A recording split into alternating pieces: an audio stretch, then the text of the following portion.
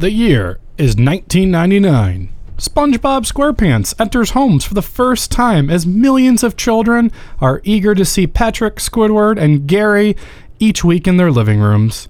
Bertrand Piccard and Brian Jones are the first to circumnavigate the world in a hot air balloon. Speaking of circumnavigation, Sphinx, LPJ, and special guest Testonomics try to navigate their way around a bunch of vigilantes trying to take down the city of Boston. GamezillaMedia.com. It's time for the Last Action Podcast! Pop quiz, hotshot. Yippee-ki-yay, motherfucker. I feel the need for speed. Please, we can kill it. I have come here to chew bubblegum and kick ass. And I'm all out of bubblegum. Come with me if you want to live. Ladies and gentlemen, welcome to the Last Action Podcast. I am the Sphinx, and with me is... LPJ, it's me, it's LPJ. Hi. Why'd you say that so fast? I don't know, it's me, it's LPJ. What's the matter with you? It's LPJ. Do you got Tourette's like the guy in this movie? Is that coming out later? Yes. All right. With us today, we have a special guest, the one, the only, Testonomics. To the surprise of absolutely nobody, the Screaming Eagle is my favorite part of that intro. I can't imagine why that would be. I'm an eagle guy. Sweet. Maybe when we do Iron Aces 2 Screaming Eagles, he's going to be on. Yeah. Oh, that might be Iron Ace. That might be... Stop talking. Okay, so let's get right into our movie today. We have The Boondock Saints, which, you know, I gave this intro for the year 1999.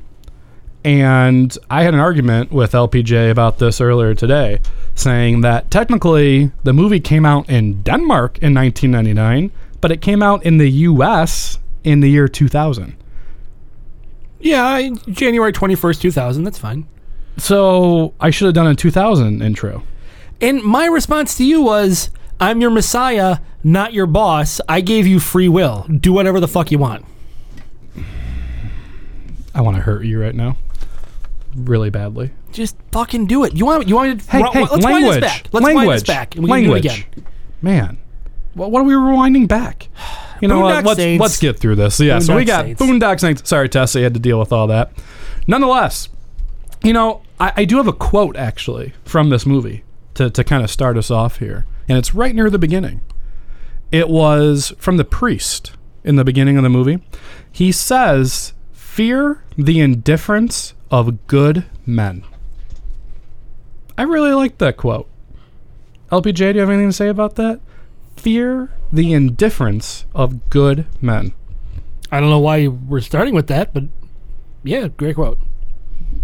Test? Out of every quote in the movie, I don't know how that was the one that you decided to pull out. I don't know, man. There's a lot of very memorable quotes in this movie, and I don't know if I could have came up with that one. Well, I mean, every other quote would have the fuck word in it, so, because this is an intense movie with that word. They say it a couple times. Like twice, maybe max. I don't know. I really like that quote. I think it's special. It stuck with me. Nonetheless. Pop quiz, hotshot. Well, that was quick. I thought I did the pop quiz this time. No, I do. I have two. This is the first of the two. Oh, I have one. Is this any good? How many times is the word fuck and its derivatives used? I can tell you that. It's 246 times. Bingo. There it is right there. That's 246 times they say fuck or its derivatives. I would have overshot it, but not by much. No, I had Right. 252 in my head. Nice. I mean, there's only so much time in the movie to say the word fuck. Does that include deleted scenes, though? Because they might say it 6 more times in the deleted scenes, which would make me super right. I did not see those. I do not know that either. All right, so this movie, 99, 2000, arguably, whatever you want to call it. Yeah. Written and directed by Troy Duffy, who up until this movie had 0 film experience. This movie has a gigantic backstory. Okay, go. You don't know it? I do know it, but you seem excited. Well, please. it's huge. Go ahead. I guess first off, so this movie is definitely like a cult classic. It didn't do anything when it came out, right? It was, from what I saw here, it was released in 5 theaters. Do you know why it was only released in 5 theaters? I do. Yes. So it's not the movie's fault it was only released in 5 theaters. They had bad timing. Very bad timing. Yes. It did something like $30,000 in theaters. $30,471. Yeah. Yeah. So there's just, and so the reason why I got this following was just because you had to do it through movie, DVD, home video sales to make this happen. But even that is an issue. Blockbuster saved this movie. Blockbuster bought the rights to release this and put it in every single Blockbuster they could because it was cheap. Yeah. I mean, I guess before we get deeper into this story, I guess, like, what is our relationship with this movie, like, first time we saw it, whatever it may be? So let's start with you, Test. What was your first experience with this? So this was a movie I watched based on recommendations, and I'll date myself here, of friends I had very early in my high school career. Probably would have been right around summer of 2004. I did a little thinking earlier. Was the first time I saw this, just based on, kids I was going to school with. They're like, you would really like this movie. And anybody who knows me, I'm not a movie guy. I see some of the, critically acclaimed must-sees, but I don't see a lot of those as well. So I watched this movie. I really, really liked this movie, and since I saw it the first time, it has been definitively my favorite movie ever. So that's why I kept pitching for us to talk about it.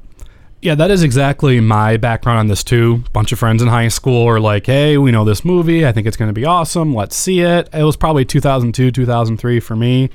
I remember seeing it and not thinking it was very good, though. So that's where you and I are deferring a little bit, at least for right now. When I first saw it, I was like, this movie's weird as hell, and William Dafoe freaks the hell out of me. Willem? No, I said William. No, it's Willem. It's Willem. Is it really? Yeah. It's William Dafoe? This is just the latest in a long line of Sphinx mispronouncing shit. But it's spelled like William. Fugitive? Fugitive? You know what? People how would you pronounce fugitive? You don't need to bring that back, okay? That was a different episode. All right, let's hear your story. So my story is back in... I hate you. I'm going to say that right now. So I worked in a video store circa 1999, Nobody 2000, cares. Keep going. 2001. So I had heard people in the video store talking about this movie. We had a copy of it because we were an independent chain, so we just bought a copy and put it on the shelves. And it was always checked out. And then I worked at Best Buy, and there were two guys that worked at Best Buy there that loved this movie to the point where they dressed up as the brothers one day. Did you call the police on them? I should have. Not a super complex cosplay, though. No, they had really nice rope. So yeah, they dressed up. So I had always kind of heard this movie in the background. And then I saw it on Netflix a few years ago. Didn't watch on Netflix. I saw that it was on Netflix a few years ago, and it was kind of on my list of eventually I'll get around to it. The first time I saw it was last week. We watched it for this podcast. You never got around to it, huh? I didn't, and I don't think I missed much. Man, I don't particularly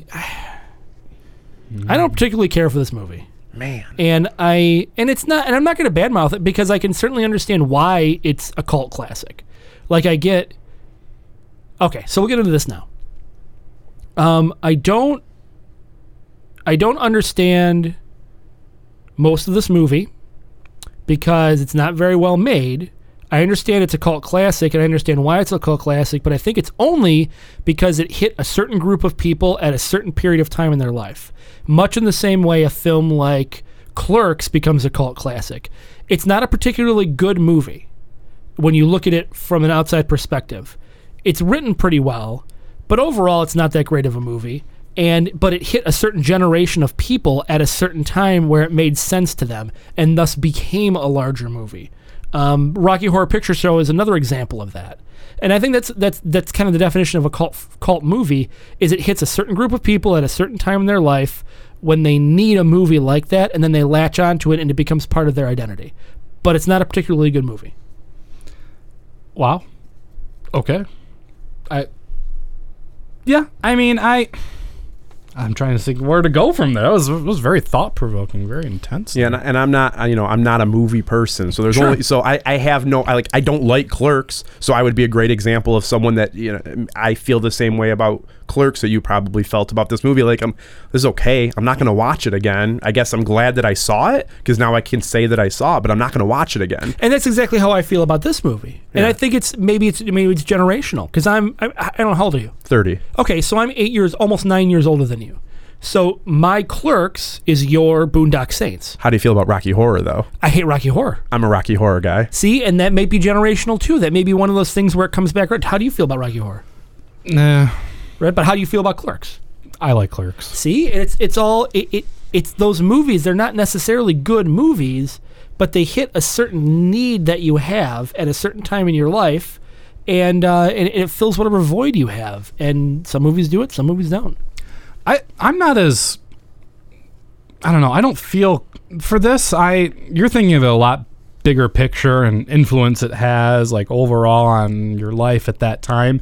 I didn't really get that vibe from this movie. Okay. For me, the bigger issue of this movie was an issue that I've talked about several times on this podcast, is that it had a great premise and it has a great plot to it, but it just misses really badly. Like, this movie does have the potential to really be a special and great movie. I mean, absolutely a awesome movie.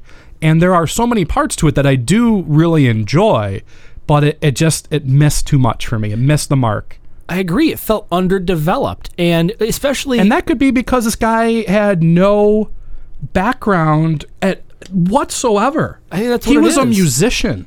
And all of a sudden, Miramax gives him an opportunity to direct a Hollywood movie. I don't know of a story like that. Do you? Quentin Tarantino.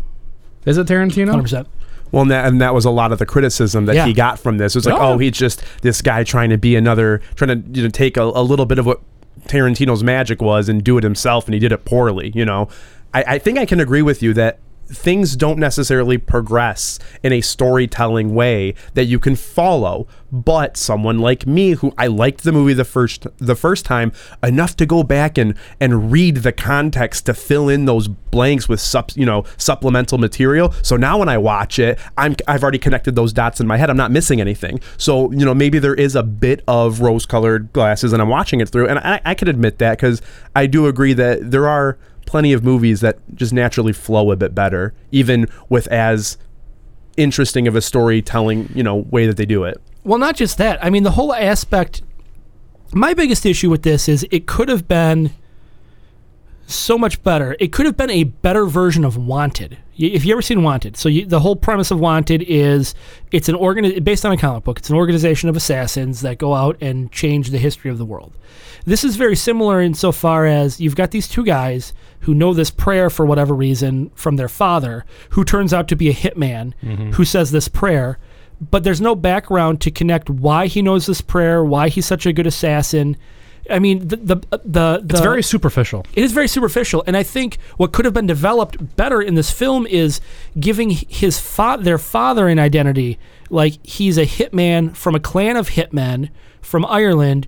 This is their clan prayer that he teaches to these kids, and he's bringing them into the fold for this massive assassination organization that then goes out and changes the world. So they kind of stumble upon what they're doing in the big worldview, in their small little worldview, not even realizing that this is what they're bred for. This is like what their whole life is about.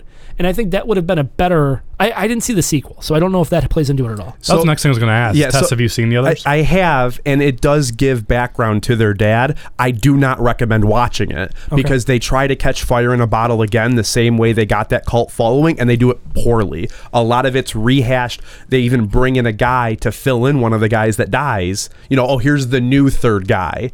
And he does a bad job, because David Delarocco's character was written based on David Delarocco, the person. So when you try to get this actor to act a similar way, be that similar type of third guy, it fell flat.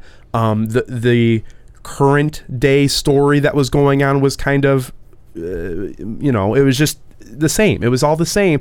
But they did give some background to their father, which was nice context to have going forward, but I don't recommend watching it. What was the context? I'm just curious. So I only ever saw it once, because it had that little of an impact on me. I want to say that he was a apprentice at a leather working, and there was, I don't know if it was his dad, and there was a buddy who was like the muscle. Well, the muscle was missing one day when these guys came and killed his dad, or whoever he was reporting up to, whoever he saw as a father figure. So then he gets in ropes with this muscle guy who wasn't there, and like, teach me to kill. and that then becomes literally the entire thing is teach me how to become a killer. He becomes this super good killer, and that's why he ends up in a maximum security prison, as you see that for him, his reveal in this movie. But that could be wrong. I'm not going to claim that I like Boondock Saints 2 all Saints Day all that much. That's just the little bit that I remember. I saw it in theater, opening day, never watched it again. Okay. Well, okay. And I guess there is a third one in the works. Whether or not it actually happens or not, I don't know. It's been in the works since 2012. I think in 2015 they're like, it's in pre-production. Yeah. And that's the last we heard of it. Okay.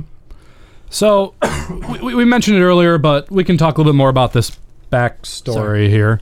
So as we mentioned, Troy Duffy is the writer and director of this film. This movie of his, it's inspired by real life events. He lived in L.A.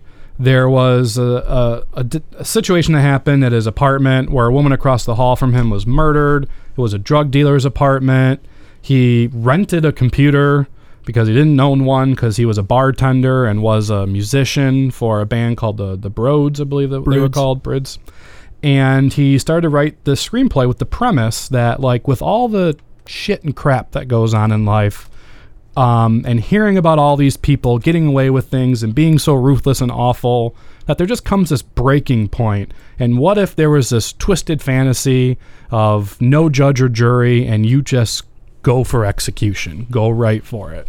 And that's pretty much what this movie is about, is having these brothers ignoring the law, taking matters in their own hands, and becoming these vigilantes in the city of Boston, going after all these bad crime mobbers and whatnot. So Duffy writes this in 96.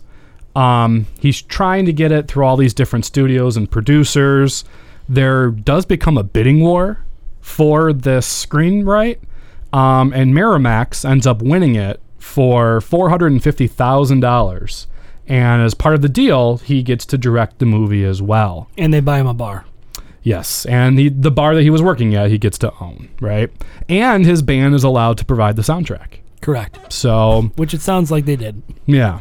He was originally given a $15 million budget by the one and only, do you know who it was? Well, if it's Miramax, it's Weinstein. Yeah, it's Harvey Weinstein. And apparently, Troy Duffy kind of goes crazy. Like, he gets the Hollywood ego in his head before he even does anything. And while they're trying to work on casting and trying to sign on to producers and all of that, he just, like, goes off the deep end. Like, he's getting all these, like, famous stars to come into his bar and talk to him about this movie. Like, the screenplay was hot. Like, people wanted to be a part of this movie, but he was like a dick. And there's just a crazy list of people that he was trying to get into this movie, and he just kind of ruins it based on his attitude and what he does. I mean, just a couple of names here. We got Steven Dorff. We got Mark Wahlberg, who passed the movie on for Boogie Nights. We have Sir Kenneth Branagh. We got Brendan Fraser. We've got Ewan McGregor, which the story with Ewan McGregor is Duffy flies out to New York to talk to McGregor about the movie. They get drunk at a bar, and they start yelling and screaming at each other about the death penalty. And at the end of the night, McGregor's like, hell with you. I'm not doing anything with this movie. Like, it's just bizarre stories that are going on with this movie. And eventually, when we also got names, I got Patrick Swayze, Mike Myers, Bill Murray, Sylvester Stallone, Kevin Spacey, Robert De Niro, like massive, huge blockbuster names. And he just continues to derail the situation so badly that Miramax pulls it. That near the last minute, when they're trying to get ready to finally get things done, we're talking, I think it's December 97, they pull out of the project. They tell Duffy he can keep $300,000 of the deal because that was for the screenwrite. He has to pay back $150,000 in director fees, and then he has to pay back an additional $700,000 of spending he already did to get this movie going. Just nuts. So, do you want me to keep going on the story? No, you're right. I mean, a lot of this movie was sabotaged by Troy Duffy. Yeah. I mean, and that's where I think. That's what really irritates me about this, is the premise is really good. It could have been a much, much better film from my standpoint, had he been a little more practiced about what he was doing. Yeah. And we see this a lot. Troy Duffy's self-sabotage seems to just be his gimmick. You know, Boondock Saints 2 was coming for a long time before it actually came to fruition. And there was a live action show that was supposed to come out that I don't know if it's even still in pre-production or if somebody pulled the plug on that. He seems to get in his own head, and he might just be one of those creative geniuses who can't get out of his own way, but he has yet to do something that really makes me believe that that's what's going on. I think he's just kind of a dick. Yeah. Like, he's just kind of a dick. He gets money. He's like, I'm going to do it my way or the highway. And when someone says the highway, he's like, oh, no, wait, let me get out of my own head. And then something gets done. But, I mean, is there anybody surprised that there's been 2 Boondock Saints movies in 20 years? 20 years? When, you know, I mean, a $50 million DVD sale, you think that'd be enough to warrant a couple sequels, but clearly not. And he's trying to act like a hotshot, and he has zero clout. Like, he's got nothing. He's got no background, nothing. So it's like, where the hell do you come from trying to talk to these studios and trying to talk to these big name actors, give them attitude and yell at them and swear at them and all that? Like, who the hell are you to be acting this way for this movie, this dream that you're hoping to do? So he does start to go around after the Miramax deal falls through. He's trying to figure out some other film companies that want to take it on. The independent studio Franchise Pictures ends up taking it, which is what the movie is produced by. But they offer him half of the budget, even less than half of the budget. I think he only gets like $5 or $6 million to make this movie, and that's about it. And he shows it at the Toronto and the Cannes Film Festival. Cannes, at the 98-99 festival. And as was mentioned briefly, timing becomes the issue now because, well, what's going on in America at this point? Columbine. Yeah. So you've got the Columbine massacre, in Colorado, and he's trying to get a major studio to sign on for this movie, which is hardcore, insane, like shooting up, being vigilantes, all that kind of stuff. Like, there is no interest for these major studios to want to be a part of this. And so in the end, he just finds this little company that decides to finally buy it. It only shows in 5 theaters total in the United States, and it only runs for 1 week, and that's it. And it ends up making $50 million in home video sales. Like you said, Blockbuster, what were they doing? Giving it out to people or whatever? They bought the rights to it, bought a bunch of copies, and just filled the shelves with it. And it becomes a huge cult hit just based on that. And then Duffy gets none of this money. No, part of the deal was he didn't think far enough ahead to retain any of the video rights, any of the DVD rights. All of this and the attitude and how Duffy handles himself, it comes from a documentary called Overnight from 2003. Have you ever seen it? Never seen it, no. I didn't get a chance to watch it, but I saw that it was there. I hear it's a phenomenal documentary. Actually, I think it won even a couple of awards. Yeah. As it goes through like what Duffy was dealing with. The 2 directors of the movie were actually, they had a couple opportunities to interview Duffy, and I guess throughout the documentary, like, Duffy even changes in how he acts. Like, in the beginning of the documentary, he's like, whatever, like, yeah, I made mistakes, all that. And then by the end, he's getting all defensive, and like all that old bad behavior actually is truly seen at the end of this documentary as well. So just a really bizarre, one of the most bizarre backstories I would say for any movies that we've done on this show for what's going on. Yeah, I would say so. So anyway, for the music, it is done by Duffy's band. They later do get renamed the Boondock Saints. LPJ, I believe you have a sound sample for us. What do we got? Yeah, this is the main theme. Tess, go ahead and what's your thoughts on these main themes? Well, for a song that does have a lot of deep rooting moments and things like that, there's only one audio aspect I even remember, and it's the intro. When you see the guys at the very beginning, and they're kind of cutting through their current backstory of being meat packer workers, and you see Overfly of Boston, and it's just this Irish little tune, and this is the only song I could even begin to identify from this movie. Yep, here it is.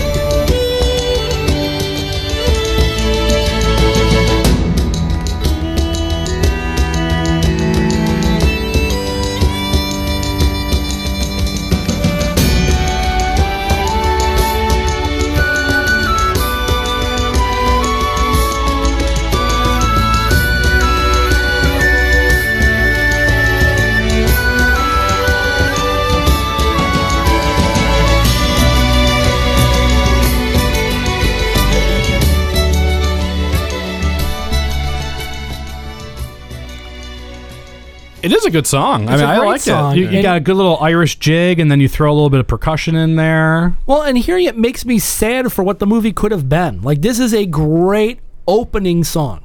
To this day, it's still my alarm in the morning on my phone. It's a great song. Nice. It is so good. Like, it's a fantastic song. Very cool. Let's get through our cast here. I mean, I guess I'm going to say his name wrong because I've already done it like 2 times. Dafoe. Willem Dafoe. William Dafoe. William. Willem. I can't do it. Fucking shit. Willem Dafoe. Willem Dafoe.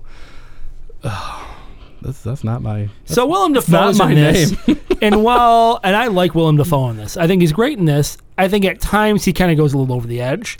But a little bit over the edge. I don't know this. I don't know if there is another role in a movie where I've seen someone go as over the edge as Dafoe goes in this movie. He's a passionate detective. What do you want him to do? He is out of his mind. I think he took cokeine before he filmed these scenes. It was the 90s. He could have.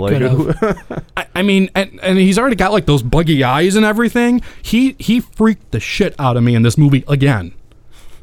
Like, he terrifies me. Like, if I saw Dafoe in the street, I would be running the other way. Well, Dafoe's a scary-looking guy. Yeah. I mean, he just is. I mean, my first real association with him was like in Spider-Man, and he was even terrifying then as Green Goblin. Yeah. As he should have been. He was the bad guy. Yeah, he was the bad guy. I get that. And now he's a good guy, and he's even more terrifying in this movie. Yeah, there's definitely... I mean, he definitely goes over the top. And I don't know that he's terrifying. He's just very eccentric. But I thought it made sense for the movie, believe it or not. What? Yeah, I mean, I thought you needed some kind of over the top ridiculousness. I thought it fit. Yeah, I think the most over the top he gets is during one of his, investigations where he's at wit's end because he can't figure out what's going on and his shirt's disheveled and his tie. But like, if you think about you're just this FBI agent and this Boston, I don't want to call it a massacre, but this manslaughter that's going on, and you're at wit's end, you can't figure anything out, you're gonna be a disheveled mess. But that's not right because he seems to figure it all out every time. Like every time there's a scene where there's a whole shooting rampage going on, all the other FBI guys that are with them are dumbasses and don't know what the hell's going on, but then Dafoe can describe everything like tooth and nail. Well, he knows how it's being done. It's getting to him that he can't figure out who's doing it. Yeah. And they're not leaving any evidence on the scene. That's the point where he's getting, I mean, you until see he gets a finger. Until he finds a finger. Yeah. And so moving on, and I agree, that part's great. So it is crazy. We got Sean Patrick Flannery is Connor McManus, one of the 2 brothers in this. Sean Patrick Flannery, I only know him as young Indiana Jones. That's how I know him too. I mean, he's been in other things as well, but young Indiana Jones, I know you'd asked me earlier, what is it?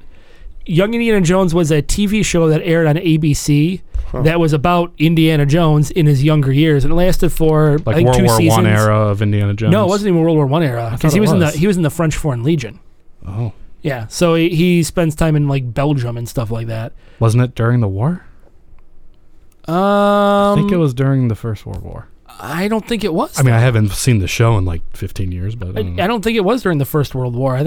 Maybe it was. The point is, it's not here in the United States. It's overseas. And he's in the French Foreign Legion, and it's about his adventures. There's like part of the season he's a little boy, like he's 10 or 12, and then part of it he's Sean Patrick Flannery as like an 18 or 19-year-old. But that's where like I know him from. Norman Reedus is the other Reedus. Jesus Christ, Norman Reedus. You're the one that has me do this every time. It's because I find it amusing. Well, hopefully so does everybody else. He's Murphy, the brother. I have never seen the show, but apparently he's Daryl Dixon from The Walking Dead, who I guess is a massive character on that show. Is that right? Yeah, he's like the character. I mean, he's still alive, I think, so that's relevant. Yeah, he's all the girls' favorite character. Aside from Willem Dafoe, he's the only other person in this movie that I could identify in literally anything else. Yeah. Well, I could identify one other person in this movie. Oh, Ron Jeremy? Oh, okay. There's 2 people. There's 3 people I could identify. Yeah. So Ron Jeremy's in this too, by the way. Yeah. I don't know what the story is behind him showing up, but apparently he did. I couldn't find it either. He's one of the Italian mobsters, apparently, who sets up David Del Rocco, who plays David Della Rocca. He's great in this. He is my favorite part of this movie. He's really, really good in this. Like, he's better than Willem Dafoe. He's great. He's really, really good in this. Well, when somebody writes a role based on you as a person, yeah, it'd be real hard to botch that. That is true. Which I would like to go to a bar and have a drink with him to see how really crazy ass he is. I think he's just. I don't think he's crazy ass. I think he's just kind of quirky and funny. I don't know. He's the funny guy. I feel he is a funny guy. I feel he probably wins for the most F-bombs, right? I think he said the most. I mean, there's the one line where I think he drops 7 or 8. Yeah. Is that the one where they're in the kitchen and then he shoots the cat? No, it's when he realizes that the two of them took out all those Russian mobsters, and when they do the grand reveal that it was them that were threatening to kill him minutes ago. Yeah, I think he drops it 7 or 8. The only other person I've got, since we mentioned Ron Jeremy, was Billy Connolly. Oh, Billy Connolly's in this. That's right. Yeah. Famous comedian.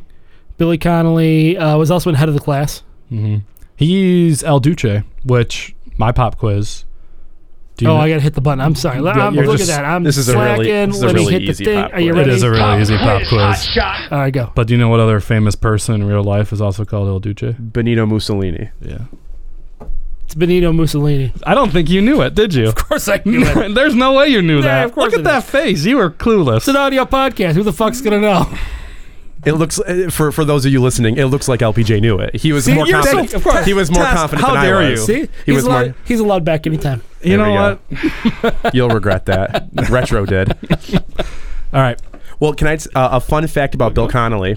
Mm-hmm. This is my favorite fun fact from the movie. He was so geeked to play the character that gets to just have 6 guns strapped to him as this like mass murdering machine, that the only reason he has a cigar in his mouth and almost every time you see him is he couldn't stop smiling because he was so geeked to play this killer, this cold-blooded killer, so they gave him a cigar so he had something to put in his mouth. He should have been in this more. I mean, he kind of shows up at the very end, and he's pretty awesome. That's my other complaint is he has very few lines. But does he even say anything? Actually, I think he's got like 4 or 5 lines. He does follow in when they're doing the family prayer after Rocco's off. Yeah. He does finish up the prayer, and then in the courtroom scene at the end, that now you shall receive us, and they go through. We don't want your blah, your blah, your blah, huddled masses, etc. Yeah, got it. So, I mean, up next we can go through the movie. I mean, we've already kind of said what this movie is all about.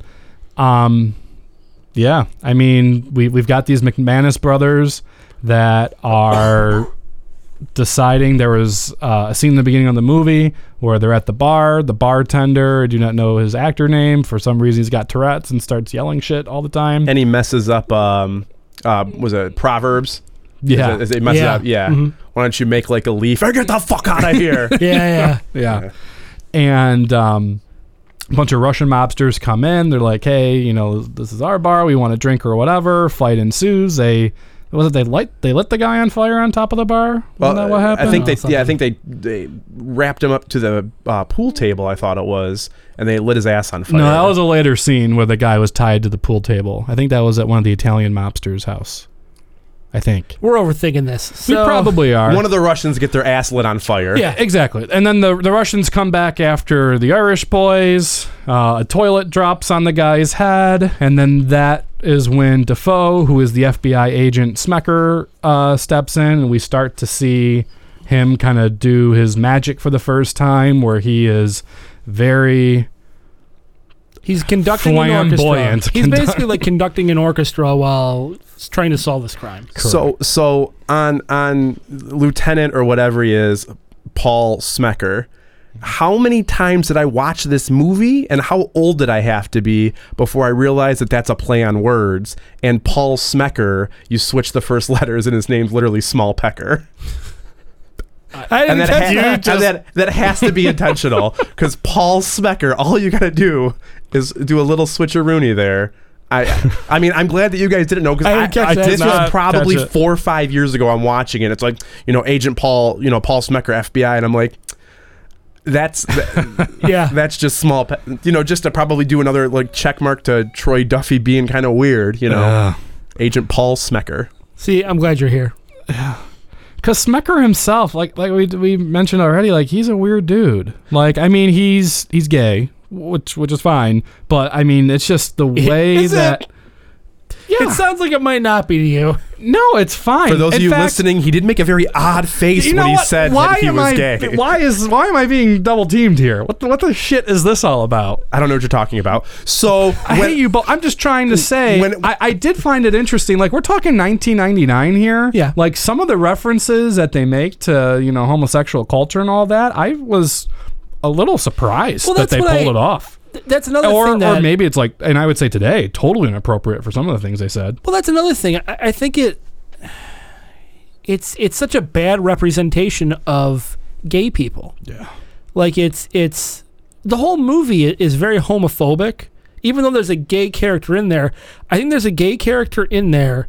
It's like someone saying, I'm not racist, but, and then saying something racist. And I think that's what this is. It's like, I'm not homophobic, but, all right, I'm going to put this gay character in my movie. I'm not homophobic, but I'm going to make all these sorts of homophobic references. Or like when that one scene where Rocco's telling the joke to the mobster and the mobster keeps making him say the N-word. Yeah. There's no reason for it to be there. It makes me laugh, though. It's like, why is it there? It's like, I'm not racist, so I'm going to make this guy feel uncomfortable about saying the N-word, but I'm going to make him say the N-word like 65 times. So one thing that Sphinx is missing, and it's kind of the theme of the movie, is so what you see happen is you see, these mobsters get into the fight, and then all of a sudden it cuts to the aftermath. We've got guys knocked out, we've got guys dead. Mm-hmm. What happened? And this happens 3 or 4 times throughout the movie. You then see Agent Paul Smecker come up, and sometimes, there's always nice operatic music. The first time he actually puts in headphones, hits play on the portable CD player he's got on his hip,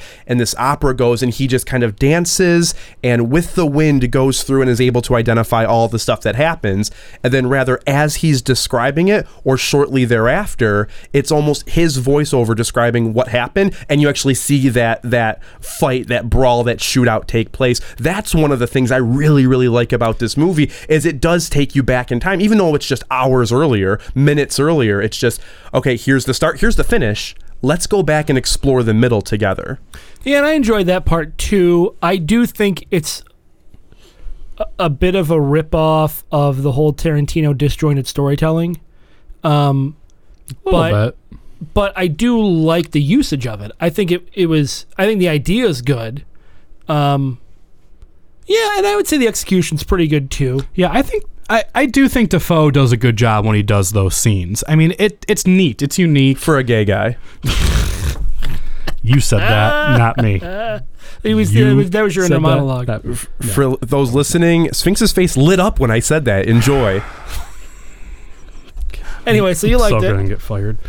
So I don't even know where. You guys got me off the game here. I mean, I guess it just keeps going. Like, they're running around Boston trying to take out all these bad guys, all these mobsters. I mean, there's several different scenes where there's big firefights. There's one that is going on at a strip club or a brothel or whatever, the Sin Bin it was called. That's where we see Ron Jeremy get killed and a whole bunch of people get blown out of the way. You're missing a very pivotal part of the story that's very easy to miss because it's not told well. This goes back to your guys' whole issue with the movie. When they're in the jail cell the morning after they fight the Russian mobsters outside the bar, they're sitting there, and you get this scene where they're almost like they're having nightmares and water's leaking in through them, and they kind of wake up in a cold sweat. The idea at that exact scene is that God's telling them to kill bad people. And it's not really communicated very well, but that's the whole reason why they continue this pursuit against evil, is because they feel like, after they did what they did to the Russians, God's saying, that's okay, keep up the good work. Yeah, I did miss that. I missed it. I mean, when I read about the movie afterwards, I saw that was in it. But watching the movie, it completely went right over my head. I didn't catch it. And that's one of the things that I wanted to ask you about is, like, what am I missing? I'm obviously, there's something I'm not pulling the threads on. I can't quite piece together what I'm missing in this movie. What is it? So up until the fight in the bar, the very first fight scene in the movie, that's just an act of self-defense. That's all it is, an act of self-defense. They're in the bar, they get attacked. Well, they're about to be attacked by these Russians. They shoot first, sort of, and they defend the bar and everything. Then they end up the next day they're getting beat up and, they end up in a holding cell or whatever. But it's that point where they feel like they get this mission from God. And maybe this is based on the indoctrination as a kid, the reason the whole family prayer, maybe this is what they were bred to do, like you mentioned, they're coming out, but then that's what sends them on this path to go after the Russian mob. And then based on how the Italian mafia does Rocco wrong, then they go after the Italian mob. And I mean, that's it. It's just, they feel like, are you a saint or are you a sinner? That's kind of the, that's the motivation of the movie. So it's that scene where they're told by God that it's okay to keep doing this that keeps them from doing this, or keeps them doing this. The message from God that you talk about also brings up a scene that was so close for me to be a really good scene. And that was the one where Dafoe goes to the church to do his confession. And like it was neat because you had Rocco that was like behind him, like at gunpoint to the priest, and you had the other, the brother that was kind of strangling them all too. And it's where Dafoe is trying to wrap his head around, like, what am I doing in this movie? Yeah, are these guys good guys or bad guys? Do I need to stop them, or since they're only killing bad guys, should I leave them alone? So he goes to church for help. Yeah, and he's got that, he's got that inner conflict in his head for what exactly it is he's supposed to do. The priest, one thing that he says, I think was kind of like the light bulb that flashed in Dafoe's eyes, was that laws of God are higher than the laws of men. So if these guys really feel like there's a calling, and if he feels like that what they're doing is right, then maybe that's kind of how it is. And then that's what kind of promotes Dafoe to then kind of join their side at that final scene at the end, where he's like cross-dressing, and he kind of he doesn't really join. Yeah, he helps them ultimately. He ultimately he changes his mind. Well, he finds out that ultimately they're going to be set up. Like, he knows, based on the conversations, their next target is to go for the Iacovetta mob boss, Papa Iacovetta. Mm-hmm. And I forgot, he's talking to the same old man, the former underboss in the bathroom or whatever, that the Donna just talked to, and he realized, oh my God, it's a setup. So, who's throwing urinal cakes for whatever reason. That's what happens when you're done. That's why the Italian mafia scene's not a good one. When you leave, when you retire as underboss, you become bathroom attendant. So he finds out it's a setup. So then, yes, without even like co-conspiring with them, he makes the decision, I have to try to help these guys. They're going to die. But at this point, it's going to be bad guys killing questionably bad guys, as opposed to the questionably good guys killing bad guys. So he makes the call to go and try to, help them out. Ultimately doesn't end up really helping. Yeah, and that's, that, and then like the fact that he decides to help them, I don't know, it was missing a little bit, because that's kind of a cool piece, a neat twist to the story, but I also feel like it kind of missed the target a little bit for what it was trying to do in terms of impact. And that's where like the religious aspect comes into it. Like, you brought up a good point, like, did he go to church to find out if his thoughts that God was telling them to kill were accurate? Like, what was he going there to confirm? Justified, his? It was justified, yeah. And if that's the case, is that what he's asking? Is he somehow trying to find out like what God's purpose for them is? And if that's the case, is his purpose to help them? Because the laws of God are greater than the laws of man. Like, the whole religious aspect of it gets lost. He admits to being not religious, and it's his first time in a confessional. He just doesn't know who else to ask. I forget what word he used. He's like, I'm here for advice. I'm not here for anything else. And he just wants someone to say, it's okay to let these guys kill bad guys. And he knows, nobody at work's going to say that, because at work they're criminals, right?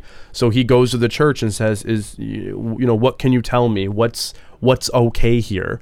And they do they really rush the finish, because it's one thing when he's trying to help these two brothers that have only killed bad guys, believable. But then when the murderous machine that is their father shows up on the scene, and if he was in this maximum security prison, obviously Willem Dafoe's character probably has heard of him, but it's like, oh, you've been released, and oh, you're killing people too? Well, let's the four of us go and really do a big kill. That's the part where it's like, well, wait a minute. Even if you think it's okay, like, you know this one dude's a bad dude. There's a reason why he was used by the Italian, the father, Il Duce. Yep. He was used by the Italian mafia to kill, when they needed to kill one of their own, he would just go bump the guy off. So this guy's clearly known as being just a hard ass, but it's like, oh, you know what, you're with these two guys, so I guess you're okay by my book. Because it goes from the cross-dressing scene right to the courthouse scene. And it's like, I think it's 3 months later, but it's like, I would have liked to see a little bit of what happens in those 3 months, I agree. Yeah. I found it odd, too. Like, when Rocco dies, the brothers are so emotional over his death. And I'm kind of like, weren't they only working together for, 2 days? Well, no, because they're childhood friends. Yeah, they were childhood friends. Yeah, that was the whole thing. I missed that they were part. childhood friends. Rocco went to go work for the mob. Oh. Yeah, because we see him in the bar at the very beginning. They're all hanging out. Yeah, they're all hanging out. So though he wasn't part of their vigilante crew until the Italian mafia did Rocco wrong, they still knew him. So it could have been the closest thing they had to a brother. Who knows? Okay, all right, fair enough. So what is it about this movie that really speaks to you? So, I mean, I'm not a movie person. I've clarified that. I'm not really an action person, but this was a really good combination of like a crime action thriller that there could be another crime action thriller drama out there that I might like more, but I don't seek them out. I saw this movie. I like, I like the idea of, are they good or are they bad? Kind of Batman-esque, but they got no problem killing people. Sure. I like the writing. I like the over-the-top, the over-the-top that David Del Rocco gets, the over-the-top that Willem Dafoe gets. When he's sitting there and he's describing the scene where Il Duce, because this is the one part where he's wrong, where it's like, oh no, 6 guys with guns show up, and the idiot cop goes, well, what if it's just one guy with 6 guns? And he dismisses it because what a stupid idea. So then you see it, and in this scene, as you're watching the shootout between the brothers and Il Duce before they realize who each other is, Willem Dafoe's in the scene mimicking everything. He's telling the story, but he's also in the story. And at one point, he just rears back and yells, "There was a firefight!" And he just brings the whole movie. I think his character is the only thing that keeps this movie together, because a lot of it's a little bit wild. I like the over the top of it.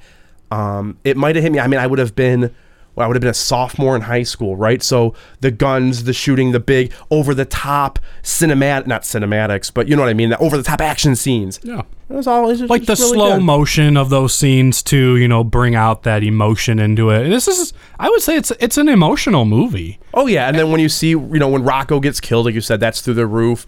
But you have so many highs, but the lows never get too low before you're hit with a new high, and then it's a new level of high, like when Rocco's girlfriend comes home and like, Rocco, and he's just, I gotta go, Rocco, I gotta go. What? You stupid druggy bitch, or whore, I forgot what he calls her, but like, and he just points the gun right in the, it's all so over the top, and I am a very over the top person that lack of realism, like, it doesn't faze me. It's interesting you say that lack of realism, because I feel there's quite a bit of realism into this movie. Well, think of The Rope, though.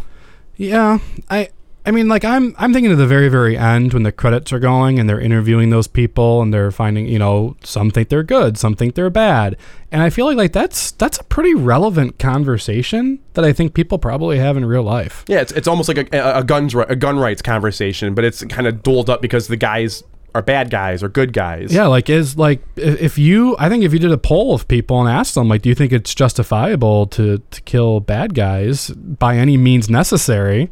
Like some of the people are saying, hey, it's making the streets safer, it's doing those kind of things. I think that brings a realistic perspective to maybe people that live in inner cities and different things like that just have different unique perspectives. I didn't like that scene at all. Really? I didn't like... I thought there's a scene in Clerks that's very similar to that, where they're interviewing different people. It's that whole black and white interview style. I thought this was a direct rip-off of that, and not in a good way. I thought it was too set up, because every scene is one person agrees, one person disagrees, one person agrees. It's always two people, one agrees, one disagrees. And a ton of no comments. Yeah. And one person thinks And the person that disagrees thinks the other person is completely crazy, and vice versa. And I don't. But isn't that an interesting dialogue of today? Like how we can't get dialogue of how we can't get people, like people either think that I completely agree with you or I think you're batshit crazy. But that was not then. That's now. So looking at it from the lens of today, that makes sense. But looking at it from the lens of then, it just didn't. Well, do you know that though? In 1999, 2000, that people also didn't feel that way? I don't know they didn't feel that way, but they didn't discuss things that way. No, you're right. I mean, that's an age before there's social media and things like that. Sure. So. I think that conversation isn't had then. That conversation's had now. Troy Duffy, well ahead of his time. Yeah, but I think maybe a true visionary. Unintentionally. Yeah, okay. So, Sphinx, you had said that the first time you saw this movie, you didn't like it, implying that the second time you saw it, it got progressively better? I think so. I think the first time I saw it, it didn't do anything for me. Like I watched it, I moved on and didn't think anything of it.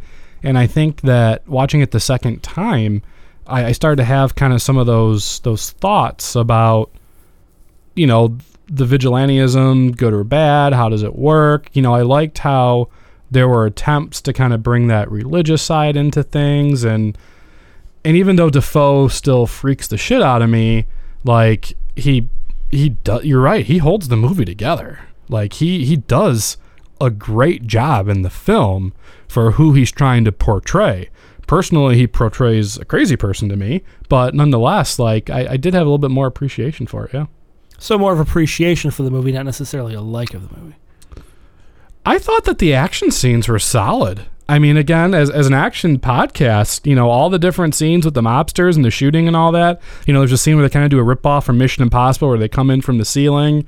I mean, there are some pretty awesome action scenes in this film. Yeah, I'll give you that. The action scenes were pretty good. Yeah. Which is not easy to do. I mean, this guy coming from nothing, you know, being able to choreograph those scenes and all that, it's impressive. Well, me, on the other hand, I watched it last night in preparation, and I liked it just as much as I ever have. Fair enough. But that's probably, realistically, the 5th movie I've watched this year. So okay. I'm not really... How many times have you seen this?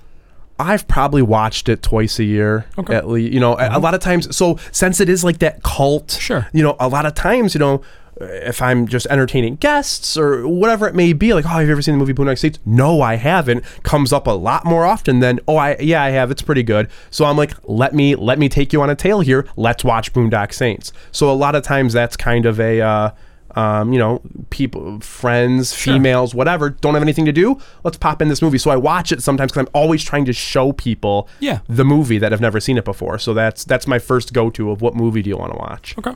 And I think going into our final part here we're going to talk about, which is our ratings, you know, is would you recommend the movie, you know, type of deal. And I would say I think it's worth a watch. I don't think LPJ is going to agree with that, but I don't know. Let's do the ratings. We'll do the ratings. Okay.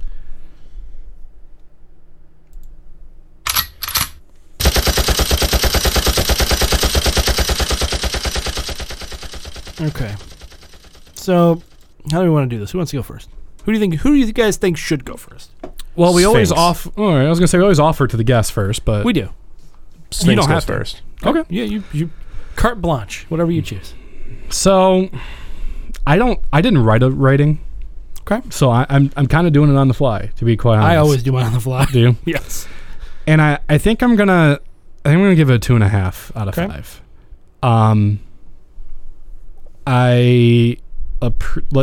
It's kind of what we just kind of talked about. There's a lot of things about the movie that I appreciate. The action scenes are good. Dafoe does a great job. There's too many misses for me to say that this was a good movie. There's too much potential that could have really made this a fabulous movie, and so I'm going to say it's average. I mean, I get why there's the cult following. I get why people love it. That's not me though. Okay, I'm going to let you go last because I want you to sell it. I'm going to give it a 2, but I think it's because, and again, for those reasons, good action sequence. I think the movie is basically just like action sequences strung together by a loose plot that wasn't executed well or developed properly. I think the movie is very amateurish insofar as it needed more refinement from somebody with any kind of experience, either in rewriting scripts or composing scenes or writing dialogue, anything along those lines.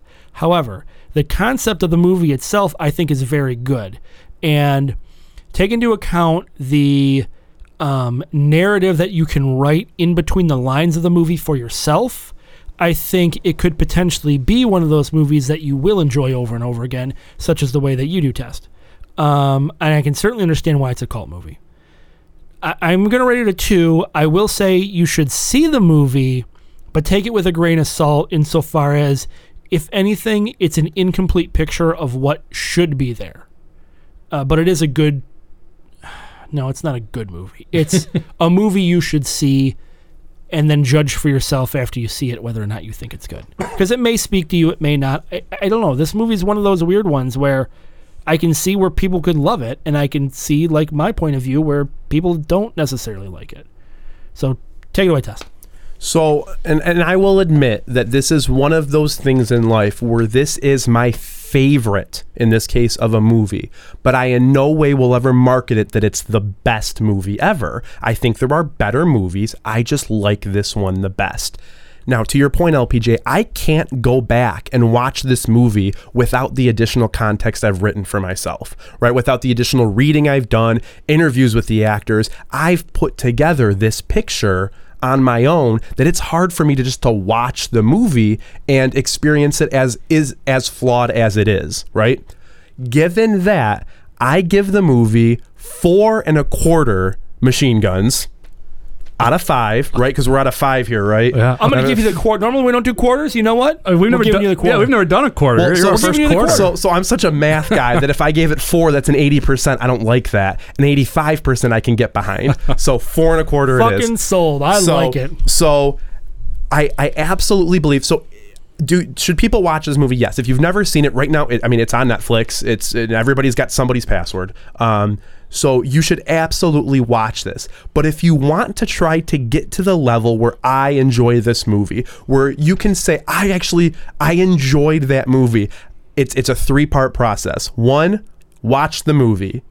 2, have a conversation with me. Let's talk about the movie. 3, watch it again. Because I bet you after that rewatch, when I can give you the context that Troy Duffy did not, that you will say, oh, this isn't as defunct or disjointed as a movie as it's clear as day on the screen, that this is a more cohesive story, and then you can actually enjoy it for the action sequence, for the over-the-top nature of Willem Dafoe and David Delarocco's character. You can enjoy those things because you're not thinking about, well, wait, what just happened? Because there is a lot of what just happens, and if it's your first time watching it and you get that, it's okay. Jot them down. Let's have a conversation in the Discord, and then go back and watch it again and tell me you don't enjoy it that a little bit more.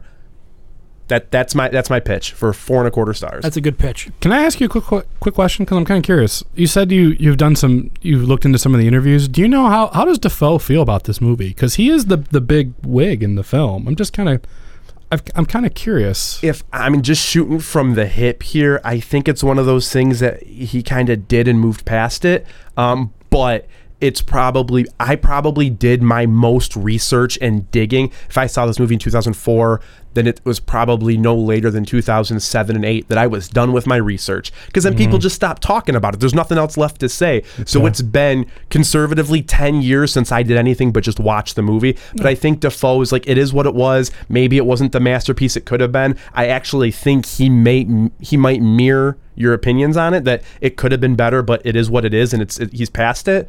But I don't remember him being like overly sour about it or overly joyful. Okay, fair enough. Cool. All right. Well, so, instead of doing the normal business that we usually do at the end of the show here. Are we going to say the family prayer? No, we're not going to say the family prayer. And shepherds we shall be for thee, my Lord, for thee. I'll tell you what. You can take us out in the family prayer. I want to let you pitch and sell whatever it is you want to sell in relation to plugs.